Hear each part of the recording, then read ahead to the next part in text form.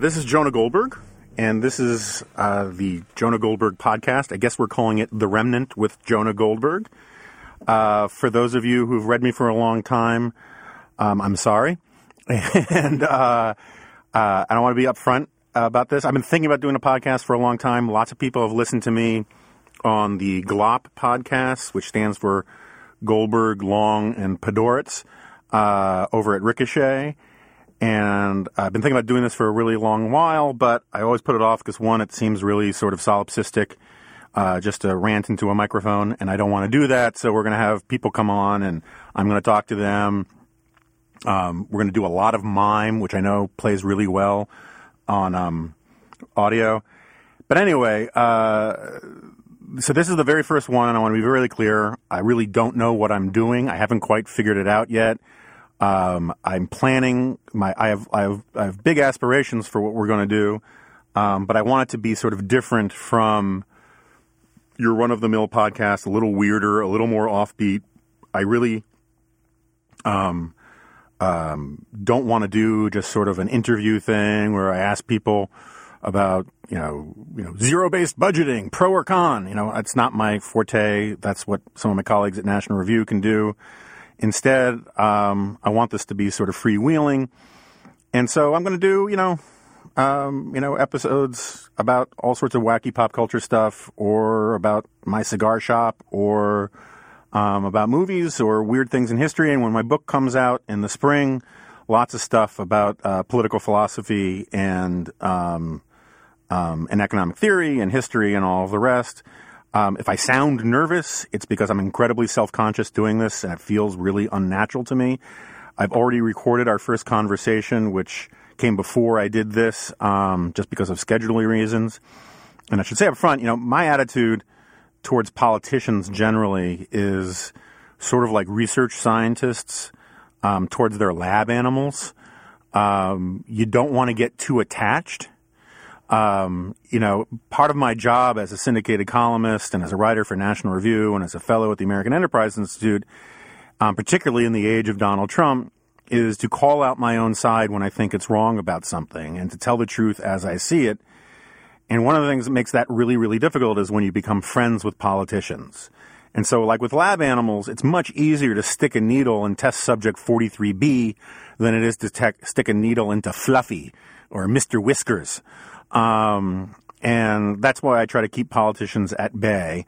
But there are a few that I have a lot of respect for, that I like, who sort of like me feel, or at least I think they feel, a little bit of out of step with where the country is these days, where the conservative movement is these days. And one of them is my friend Senator Ben Sasse, who we'll be getting to in a little bit. I suppose I should mention on this vein where the name The Remnant comes from.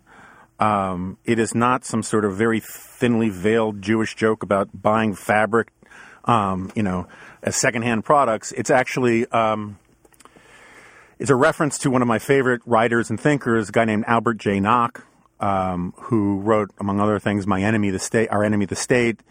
And he wrote about this thing called The Remnant, which was his interpretation of a biblical story about Isaiah, the prophet Isaiah. And the basic idea is that there is this diverse group of people out there in the world who may not be political, they may not have this label or that label to them, but and they're it's sort of like the silent majority, but they may not even be a majority, but they're the right people, and they think the right way about things, and they are the sort of the yeast. When things go terrible and the living envy the dead and it's the zombie apocalypse and all of the rest, these are the kinds of people that will rebuild society in a positive way. And I don't know, just given the way things have been going lately, and, I've spent the last 2 years, searching Amazon fairly regularly for deals on hemlock. I kind of feel like there is this strange sort of dislocated mass of people out there who may support Donald Trump, who may not support Donald Trump. It's not about Trump, who just basically feel like that they're taking crazy pills, and and wherever they come down on politics, those are the people I want to talk to. And those are the people I kind of feel like are underrepresented in the national conversation these days, because the national conversation is defined by, it's basically a demolition derby between different sort of monster truck garbage fire dumpsters smashing into each other. And so anyway, that's sort of the idea of the remnant. And it should be overread or underread as you see fit, which brings me to another thing. For those of you who have been longtime readers of this weird newsletter thing that I do called the Goldberg File, I do that for me, right? In the very first one, in the revised version, that doesn't need to get too complicated, I likened it to the episode of WKRP where Randy Travis gets to tell Dr. Johnny Fever that he can actually do whatever he wants on air. He doesn't, the news station manager doesn't care. And Dr. Johnny Fever, who had used to be like the number one DJ in the rock DJ in the country, had lost his job because at one point he said booger on the air. And so people who get furious with me about saying one thing or not saying another thing or picking a weird topic and all the rest, I definitely want your feedback, but you're not the boss of me. And this is the podcast that I want to do. And if I don't enjoy doing it, I'm going to stop doing it because life is too short and I'm too busy to just do something that everybody else is doing. So booger.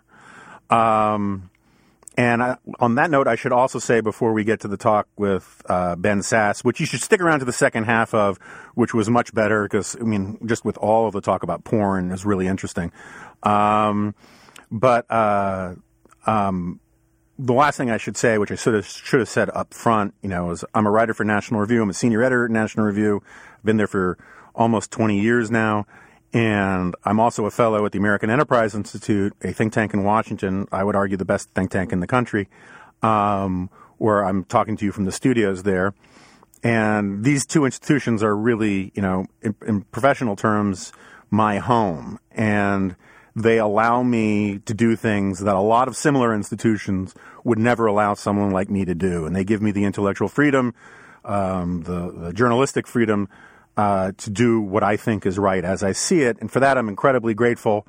And you should also not hold it against either of these institutions when I dedicate an entire hour-long podcast to going frame by frame through my favorite women's prison movies or whatever it is I decide to do in this thing. This is, I am an island unto myself when it comes to this podcast. And so it sinks or fails based entirely upon my incredibly poor judgment. And without much else, I want to say thanks for coming on board. I plan some weird stuff going forward, and I hope you'll stick around. And if it seems like I'm winging this, it's only because I am. But thanks for indulging me.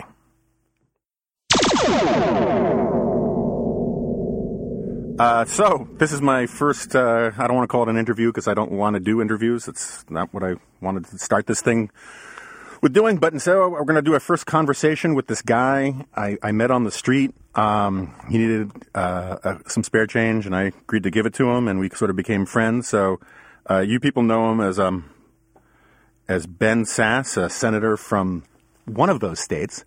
And he's here. Welcome aboard. Good to be here. It's I got a passport to travel out of Nebraska, so thanks for the invite. That's great. I've been meaning to ask you about whether or not we're going to have more internal passports because I think that's sort of a big, important reform. And so we have no agenda. If anyone could see in here, they would see that Senator Sasse is all dressed up, and Jonah's not wearing pants. I'm not wearing pants. That's my thing. But I am wearing an amazing spaghetti strainer codpiece. So anyway. And our work here is done. I guess we should start with some sort of 30,000-foot thing. Where do you think we are these days?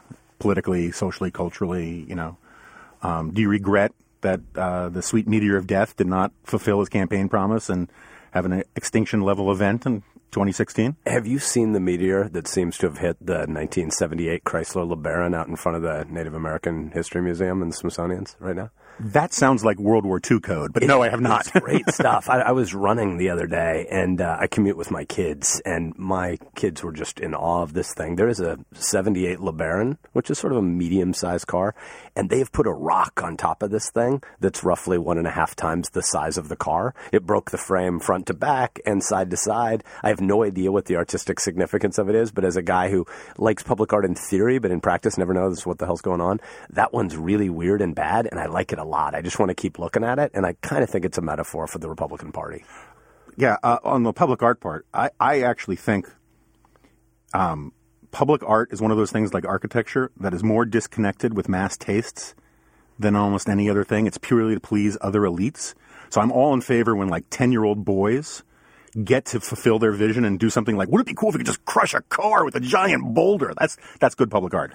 On the politics stuff, so what do you think the defining problem is? That's big. I thought we were going casual, bro. Okay, fair enough. Right. No, What do you think? What do you think the fourth most defining problem is?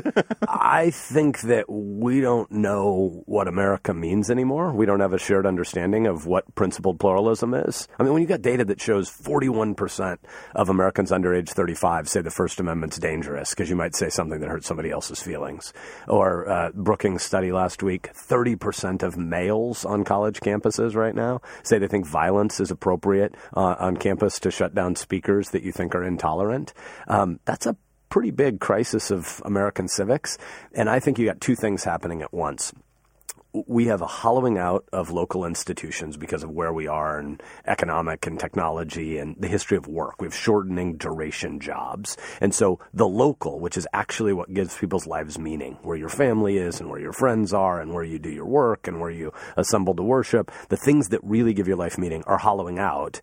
And at the same time, people are needing to find a new tribe, and they're trying to politicize more and more of national conversation. So everything feels immediate to people, but it's far away. And there's lots of tribes, and people want good versus evil that are going to just sort of swallow this. There's some bad guy out there, and if I can just be really against them with 3 million of my closest friends on a cable network, then everything will be okay. Right, That's and the thing kind is of empty. And they're not really their closest friends. They're avatars of their friends. The real friendship, you actually have to have a human being to talk to. The virtual communities are crappy Hong Kong knockoffs of actual communities, right? Yeah. It turns out shared experience with people who have bodies and that you spend time with them and you eat with them and argue and fish. That stuff is really where relationship builds over time. Right.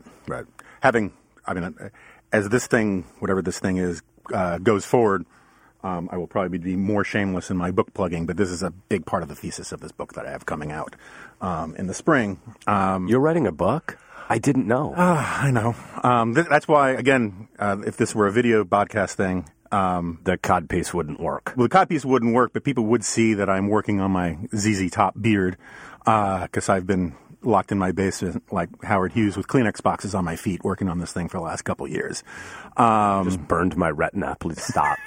And it's why my fingernails are about 7 inches long.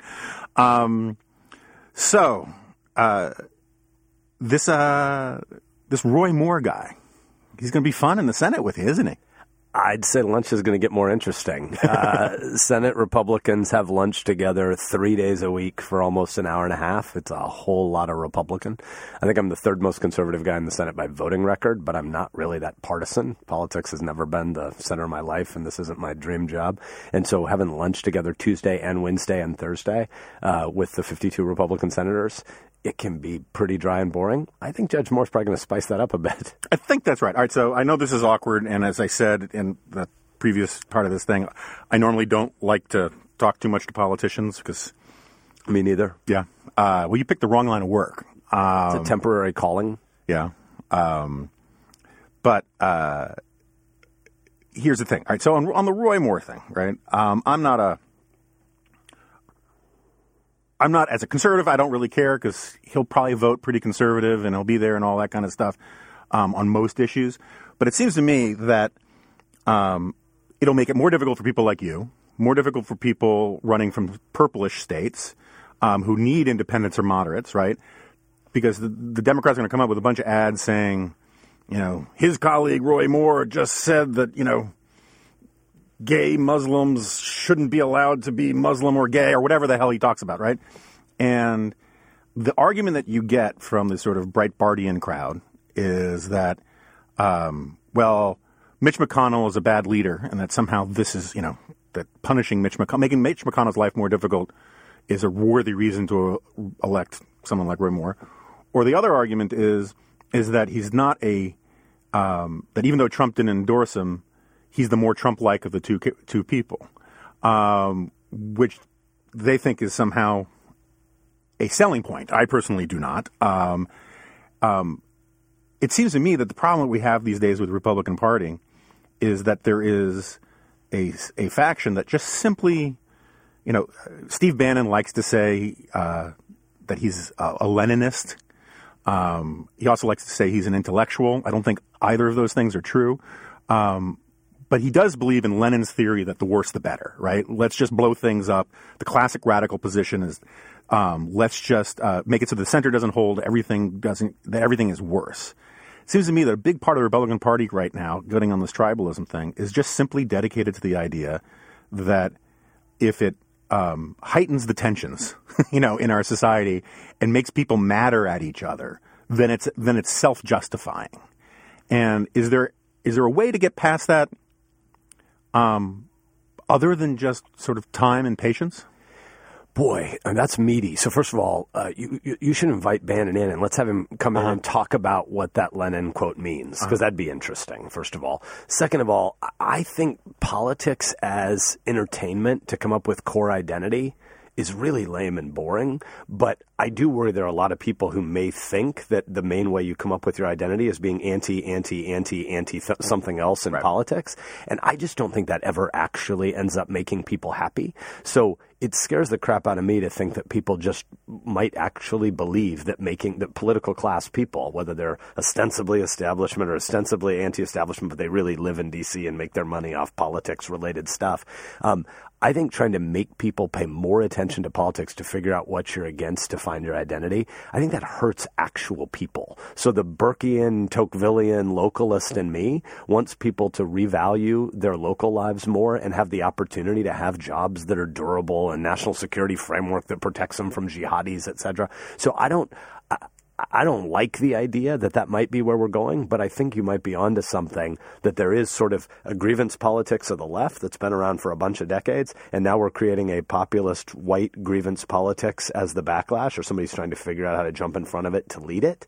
And if you got progressive race, class, gender grievance, politics grievance, and then you have white backlash grievance politics, I don't know where people who believe in kind of the historic American idea and actually the things that make people happy locally, I don't know where they fit. And so for love of neighbor reasons, I don't want to go the place you're saying they want to go. Yeah, well, there are lots of places I don't want to go that I end up going to. I mean, this is one of the problems that Hayek always observed, right, is that conservatives end up getting pulled in a direction not of their own choosing. And I think that's in part because selling conservatism is hard, right? It asks something of people and tells them that the payoff is in the long run rather than the immediate. But populism just says, give in to the dark side, embrace your feelings, and that feels good in the transitory moment, but always leads to a letdown, right? Yeah. I mean, I think it's worth parsing what populism means, and I know you've given it more thought than I, but at one level, if populism is anti-elitism, and we live at a time where 5 of the 7 richest counties in America are the suburbs of Washington, D.C., where the political class and the lobbyists live, if Washington is currently existing to serve Washington and national political elites, not to provide a framework for ordered liberty for 50 states, then populism has something to recommend it as a sort of reaction against that elitist consolidation of political power. But what populism usually means is majoritarianism. And the American Constitution that I'm in love with, and that all of our founders would know, is a world where everybody is supposed to think of themselves as a creedal minority, and we want to create a Madisonian majority of people who all think of ourselves as creedal minorities, protecting each other's right to be wrong. Majoritarianism scares me. That's not what politics are supposed to be about. I want a Republican, small r Republican framework to allow most things to not happen here. I don't want more culture wars and then just try to settle them by whose mob is 51% popular at the moment. Right. I mean, the way I always explain it to college kids is that pure democracy is simply the doctrine that 51% of the people get to pee in the cornflakes of 49% of the people. And that was something that the founders wanted to avoid, right? Hold up. As a guy who's worked in fields a lot, like there are times when 12-year-old boys sort of do something as a practical joke on your friend in the field, which is they get further down the row, they detassel a corn stalk, and then they pee in the top of the corn stalk, then they put the tassel back, and then when your friend gets there and he goes to detassel, his hand will smash into it and pee will fly all over himself. Where are you from that you're peeing in corn flakes? People pee in corn, so why are you peeing in corn flakes? Well, look, you're on the producer side of these things. I'm the downstream consumer. We don't have the opportunity to pee in the corn stalks. I'm impressed. The laziest adolescents I've ever seen peeing in the product. To be honest, corn. I've never seen anyone pee in cornflakes. I have seen people pee in Mountain Dew, because it has the same color, and then you give it to somebody. But that's neither here nor there. And that was basically, Where's the lifeline button on this podcast? that was one of Buckley's favorite pranks when he had people over to his house. Is peeing in Mountain Dew? Yeah, it was awesome. No, just kidding. I'm impressed that you managed to get a corn reference in. You're welcome. Yeah, no, that's very good. 2.5 years trained now. Are you calling? All right, so, again, I don't know how to do these kind of, I don't want to do interviews, but... it's pretty obvious. Again, listeners can't see that I'm openly weeping as I'm doing this. It's really, the stress is getting to me. With the 7-inch nails. But that said, what is the weirdest thing about the Senate that you didn't expect it to be? And social thing, not politics thing. How many dudes wander around in tighty whities on flip phones in the gym? Yeah. There's a lot of that. Yeah. That was one of the most shocking things I experienced when I first moved to D.C. There used to be the 17th Street Y right by the old AAI building. And there were a number of famous pundits that I used to see on like the McLaughlin Group and that kind of thing, just walking around naked, talking about like, do you think they're going to get cloture? And it's like, I was scarred by all of that. Oh. And there's the older generation thinks that like the height of masculinity is to walk around naked in a locker room, and I don't get it. I think it comes from the time when the YMCA used to be a time for naked swimming, to be real honest. And it turns out lots of guys in the South still swim naked. I'm 45. Yeah. We don't swim naked where I'm from. Yeah. But there is a weird culture in D.C. of people who wander around naked talking politics, and that's new to me. And frankly, I'm fine for it to remain foreign. Yeah, no, I mean, this is one of the reasons why I tend to stay home as a hermit rather than sort of go to these Georgetown cocktail parties, because I'm always afraid they're going to take out a jar full of car keys and things are going to get weird. For the record, I don't even know what that means. Oh, in the 70s, there were these things called key parties, and the way you would sort of swing is you would, there's a movie called The Ice Storm all about this, the way you would pair up with women or men who were not your wife or husband was they would all sort of draw like lots from a big jar, someone's car keys, and whoever's car keys were that's who would go pair off. And I'm pretty sure this is the exact way Rome fell, except it was with like riding crops for their chariots or whatever. But anyway, if you have to explain a joke, it becomes kind of a problem. It seems to me that would be a really important invite to accept or reject, having some broader knowledge of the invite list. Yeah. No, it's sort of like when you get those evites now and you can see who's RSVP'd yes, and if like Jerry Nadler said yes, maybe I'm just not going. But hey, that's me. So I know you got to get going pretty soon because there's important dysfunction to get to up on the Hill, and I'm pretty much convinced that when they build that visitors annex on the Hill, they disturb some sort of ancient moron burial ground, and nothing has worked right in Washington ever since. But if you had to sort of say, first of all, I hope you'll come back. We're going to do this kind of regularly. That's sort of the plan, right? Thanks for the invite. I mean, unless you talk about key parties every time. Well, not every time. That gets a little old.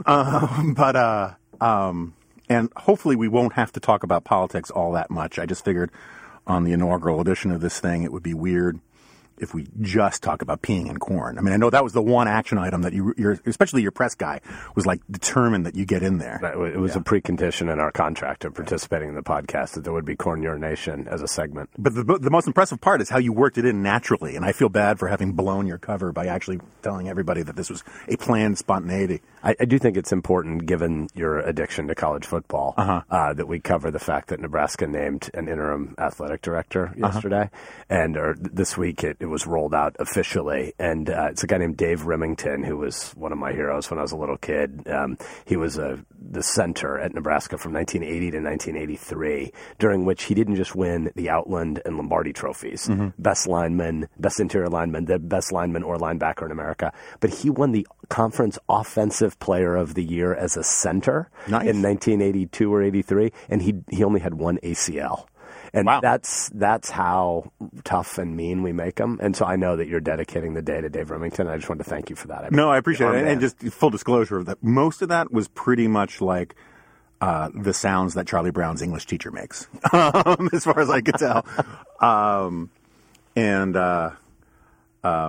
But hopefully we'll have you on here, and I will start doing more prep. I have a couple obsessed Nebraska football friends who sacrifice ox to the gods whenever they play and all that kind of stuff. And You should come to a game. It's the third largest city in the state. Every Saturday is the Memorial Stadium, which hasn't had an open seat since October of '62. Although, sort of like you going to a bullfight, I assume. Yeah, no, well, that's the thing. We were talking about this right beforehand. I went to a bullfight last week. A friend of mine took me out there and took me to Spain on this trip that he had arranged. And yes, he's very wealthy and I'm not, so it was very difficult to say no. So I didn't. And rich people inviting you to stuff just compels you to accept the invite? You should consult your mom, because that rule, I don't know that rule. My mom was a journalist. My dad was a journalist. This is how we live. And no, it's serious. When I don't want to get the guy in trouble, so I won't say who he is. But when he emailed me the offer, I looked at it and I was like, I've spent 2 days with a grease board and legal pads trying to figure out how I could say no to this. And I just can't. So I went off to Seville and I saw a bullfight. And I'd seen one before, and it was as horrible as I remember. People may or may not know I'm a softie on animals, right? I think animal cruelty is a terrible thing. I still eat meat. I wouldn't ban bullfights or anything like that, certainly not in Spain. But it's not a sport. It's a sadistic ritual in which a terrified animal is trying to escape for dear life, and they basically have a gory ballet in which they ostentatiously kill this thing. And what is really amazing to me is how much better it was than even 50 years ago. It used to be. So one of the things they do in this traditional Spanish bullfight is a guy comes out on a horse with this, spear thing. It's sort of like one of those tongs that you use to hold corn in place, to just give you a visual, because it doesn't have a deep blade, but it's just enough to sort of poke into the bull's spine. And to be clear, again, as you reference corn, you only do it from the consumption side, but go ahead, the little tiny, teeny prongs, so you don't get your precious fingers dirty. Don't get me started on ethanol if we want to do that. But anyway, and the fighting words. The horse guy, the picadero or whatever he's called, he comes out on this horse that is draped in this incredibly thick sort of chainmail blanket thing. And the bull sees a horse, this is my escape, and he attacks it and tries to gore it. And 50 years ago, they didn't have the blanket thing. So one night at the arena, 5 to 10, 15 horses would get gored and slaughtered and disemboweled in the arena, and people would cheer this. And so anyway, I thought it was a fascinating ritual insight into an ancient custom. I also thought it was awfully prancy and delicate with these matadors and their wedgie pants and whatnot. But I guess we know what attire you're wearing next podcast. I've now seen a bullfight once every 30 years, and that's basically the pace I'd like to keep, and that may be even too much. Is the conclusion always the same? I've never been to one. Yeah, so my sense is about 99 out of 100 have to end with the bull being killed. It's very rare, but every now and then a bull who's a really good fighter is spared by the crowd. But he's already been cut up terribly, right? And then he gets to have sort of this Hugh Hefner-like retirement because they breed him and all that kind of thing. but mostly almost has to end in the killing of the bull. And the problem is, it's so we went to one night where they had 6 different bullfights. 6 bulls were killed, and each time it's the exact same ritual. It's like watching a baseball game where all the players have to do the same thing each inning, like the exact same series of plays, the exact same series of swings. And so once you've seen one of these 6, you've basically seen them all, right? And that's why I think something's got to give, just because it's now this very esoteric thing for people who understand the minutia of bullfighting. And if you don't understand that stuff, there's nothing to get you engaged in it other than rooting for the bull, which is like, you don't want to be put in that position. How big is the crowd? When we were there, I think it was about 7,000-8,000 people. And is everybody drunk? No, although they're drunk people. You know, I mean, I was one of them, so I recognize my kind. But no, but it's like people get dressed up. I mean, that part of the ritual I like, right? I mean, the sort of this ancient tradition and Spanish culture, and people know all this weird stuff about how to read things, about how to grade things and all that. Apparently Mexican bullfighting, well, I know this, but also this bullfighter was explaining to me, Mexican bullfighting is far more populist. It's much more like NASCAR. Is there betting? I don't think so. That would be... What would they bet on? How quickly the bull goes, right? I mean, sort of like in a rodeo, how long a guy can stay on. But it's like people cheering, having fun, getting drunk, you know, kind of thing. And the Spanish one is more... It's not perfectly analogous, but more like opera. It's this thing that you go to imbibe and sit in this atmosphere. I prefer, which I have seen, Portuguese bullfighting, which is awesome.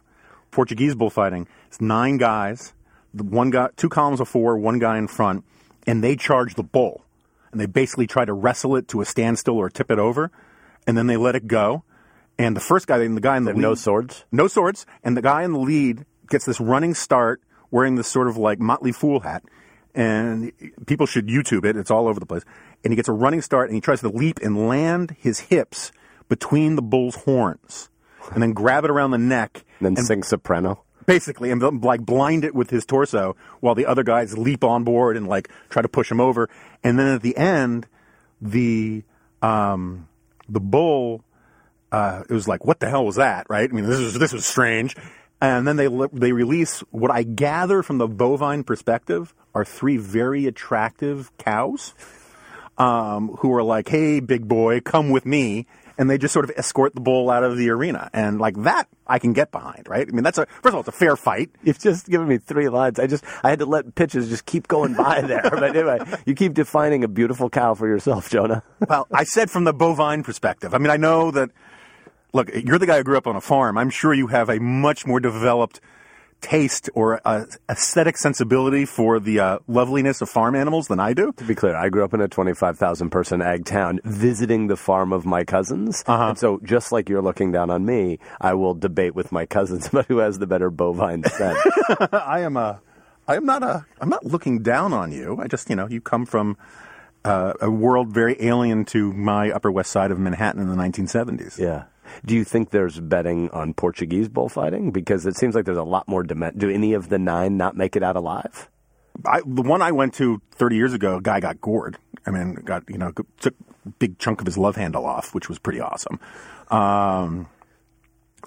Mixed blessing. But I don't know. I mean, I wasn't hitting the parimutuel parlors when I was like 14 years old when I saw this thing. So, I'm just thinking about your, opera end of the continuum and populist end. Like, yeah. I've never been to like cockfighting or any of that stuff. Have you ever been to that? I've not been to a cockfight. So I knew an Oklahoma congressman who said it's a tough road to navigate in Oklahoma because on the one hand, you don't want to ever have been to a cockfight. On the other hand, you don't want to have not been related to the experience of being to a cockfight. And so what he would do is he would go to lots of cockfights during the sort of pre-fighting festivities. The tailgating. The tailgating. Oh, nice. The cockfighting, the loud music. He would hand out campaign T-shirts, and then he would leave right before the opening. Yeah, that's fascinating. I don't know what happens. But then there are all these people that had his T-shirts for his campaign all over the cockfight, though he himself could wash his hands. He'd never been to a cockfight. But it seems to me populist cockfighting requires alcohol and betting to work. And I would guess. bullfighting connection here, I think you need probably more than just alcohol to make this a big magnet. Yeah, I mean, the scene I keep thinking of is in The Jerk, where they find the bootleg film of South American cat juggling, where there's all sorts of betting going on. But I don't know. I haven't answered that. I do think that cockfight tailgating has potential to be a really great euphemism for something, but I just don't know what it is. I think it's the American election of 2020.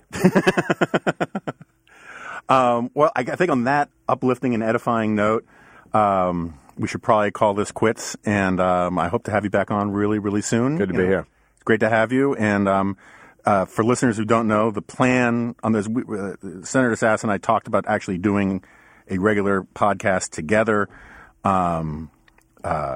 I think the response from the press, my wife was, let's hear how much Jonah talks about inappropriate things first. Yeah, and from the press office was, I think there was just a muffled, dear God, no.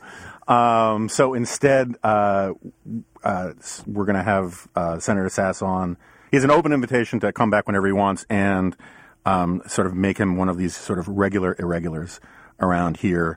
And you should not ascribe to him any sort of affiliation with the very weird group of other people who might be on here from time to time.